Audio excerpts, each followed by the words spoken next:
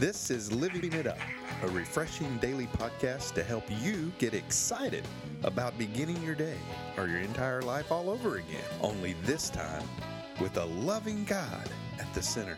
We hope you experience joy from listening and find yourself laughing and living it up on the way to beginning again.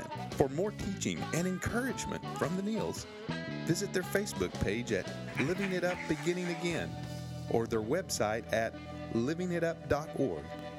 Now, here's Scott and Teresa. Hey everybody, this is Teresa and Scott with Living It Up While Beginning Again. Right. But anyway, we're just honored to spend this time with you because you could do a lot of other things than listen to us. That's you know, for sure. Really could. We do appreciate that. And, we have a great topic today. And I just want to ask you, are you tired of being under attack? Are you tired of it? Yes. Yes. But I'm on to it now. That's right. But here's the truth about it. Mm-hmm. You are probably doing something right. Listen up and discover how to be onto the attack instead of under it. Mm-hmm. This comes from a great book of the Bible. It does. And, and being onto the attack is your attitude. Mm-hmm. Mm-hmm. And that comes from James 1, 2 through 4. Mm-hmm. It says, "Dear brothers and sisters, when troubles come your way, consider it an opportunity for great joy. For you know that when your faith is tested, your endurance has a chance to grow. So let it grow, for when your endurance is fully developed, you will be perfect and complete, needing nothing."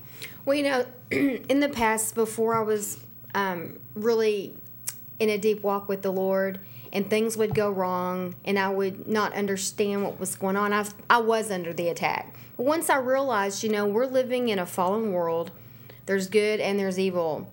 And when I really understood that, I realized now that I don't want to blame everything on the enemy, but a lot of times when we got a lot of opposition coming against us, I'm like, okay, I know what's going on now, and I can actually kind of get excited because I realize there's a spiritual battle going on, and something's around the corner for us. And not to be impressed by it, but to go, okay, I understand what's going on. I mean, the enemy is not going to roll out a red carpet for us when God's getting ready to do something in our life. He's just not.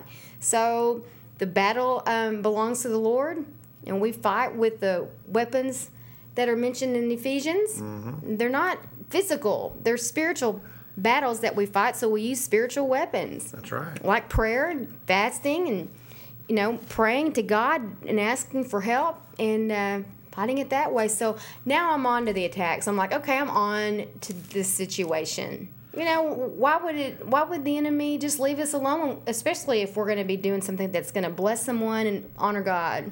That's turn right. people to Him. What James is saying, to count it all joy.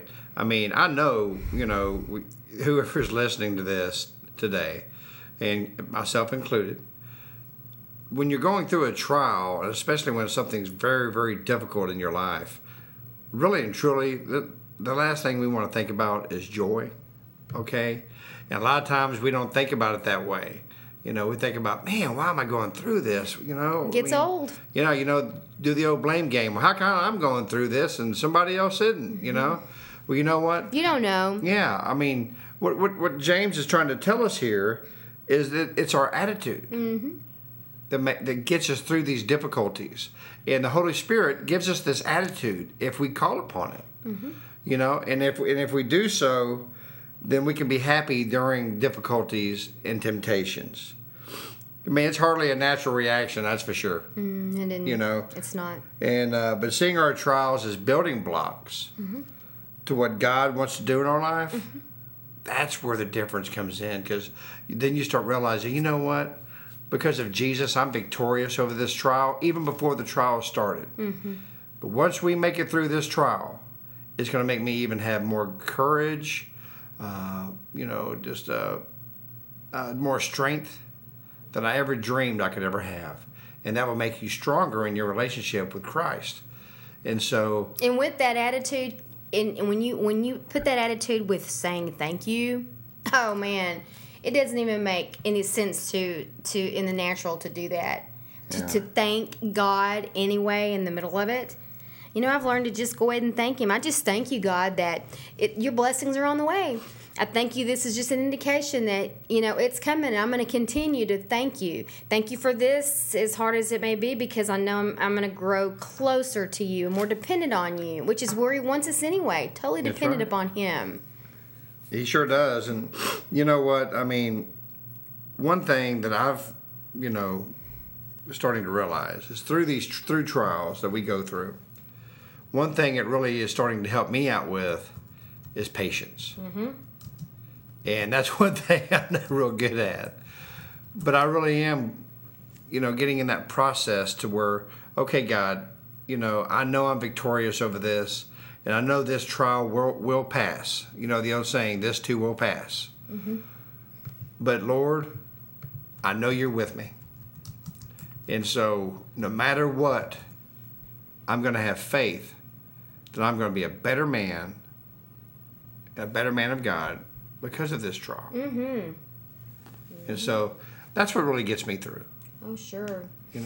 Well, if you read in Psalms 104, we enter his presence with thanksgiving. Mm-hmm. And for me, when I'm going through some stuff, I need his presence. I need his presence all the time. But that's where I go back and get refreshed and get strength and be encouraged to keep going through this. Yeah. Because without his presence, you don't want to be around me, honey. I know. When I even go, you've not spent time with God today, have you? Yeah. It's a huge indicator. Or you've had too much coffee, honey. Well, that's that. We get a lot done during that particular time.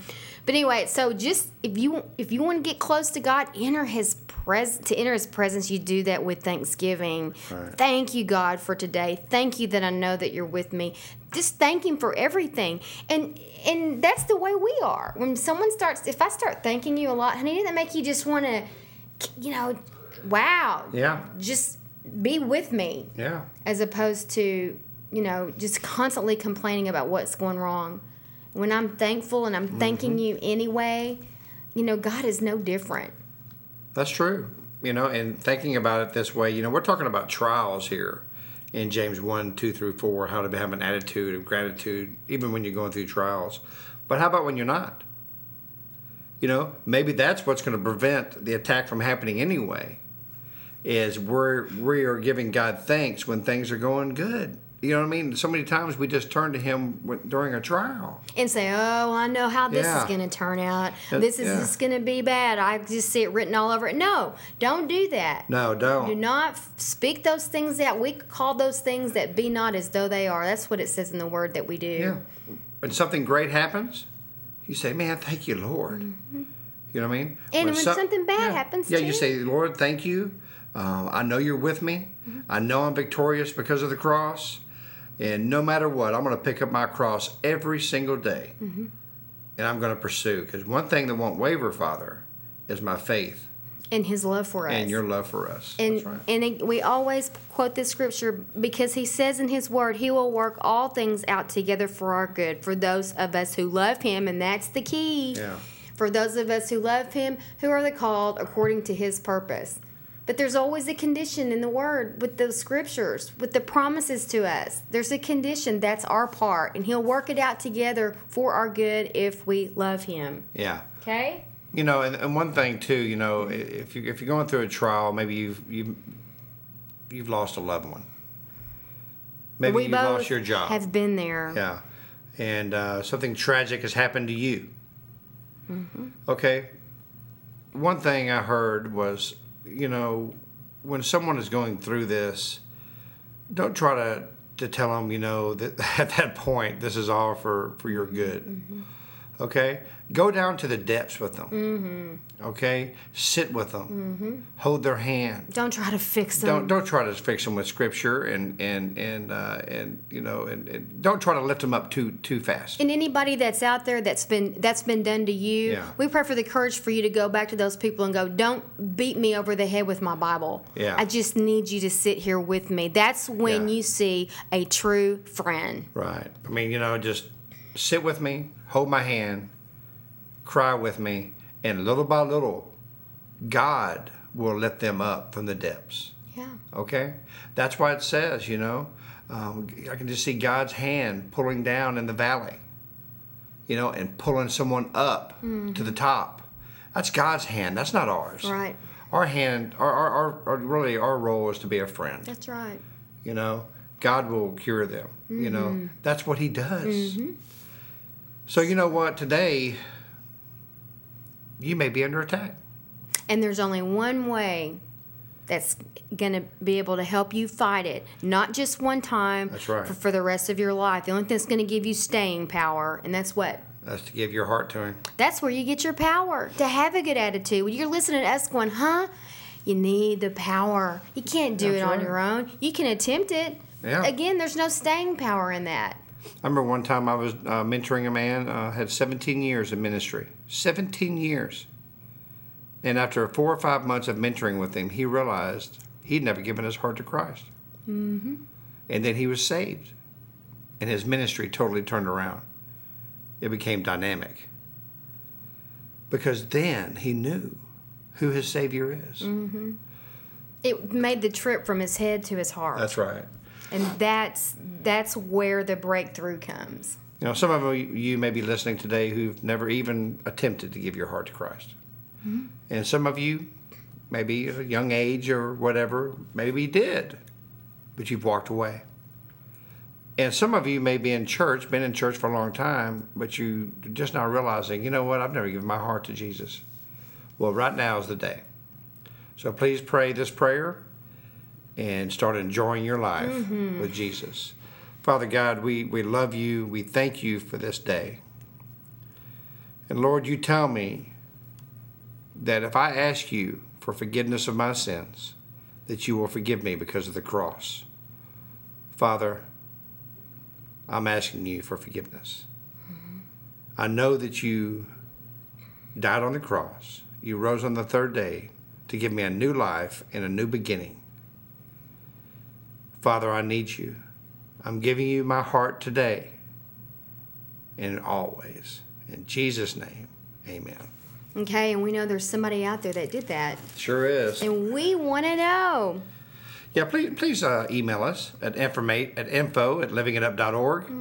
Let us know. Right. Just give us your testimony, just a little, or just, simply go, I'm so-and-so, and I gave my heart to Jesus. Let us pray for you and encourage you and also encourage you to find a church, pray about it, a dynamic church that, preaches the word of Jesus, and ask if they have a mentoring or discipleship program, someone who will walk with you during this time. So you can have the attitude we're talking about, so you can understand. That's right. If you've been in church a long time and you just gave your heart to Jesus, push that pride to the side and ask for someone to walk with you. That's right. So listen, if you're tired of being under attack, we just talked about what the truth is about it. That's right. Have a great attitude, Yeah. You're probably doing something right. So rejoice. That's right. All right. So since you've listened, we hope that you have discovered how to be on the attack instead of under it. Okay? Yeah. We love you. Sure do. We look forward to talking to you tomorrow. And until then, begin living it up while beginning again.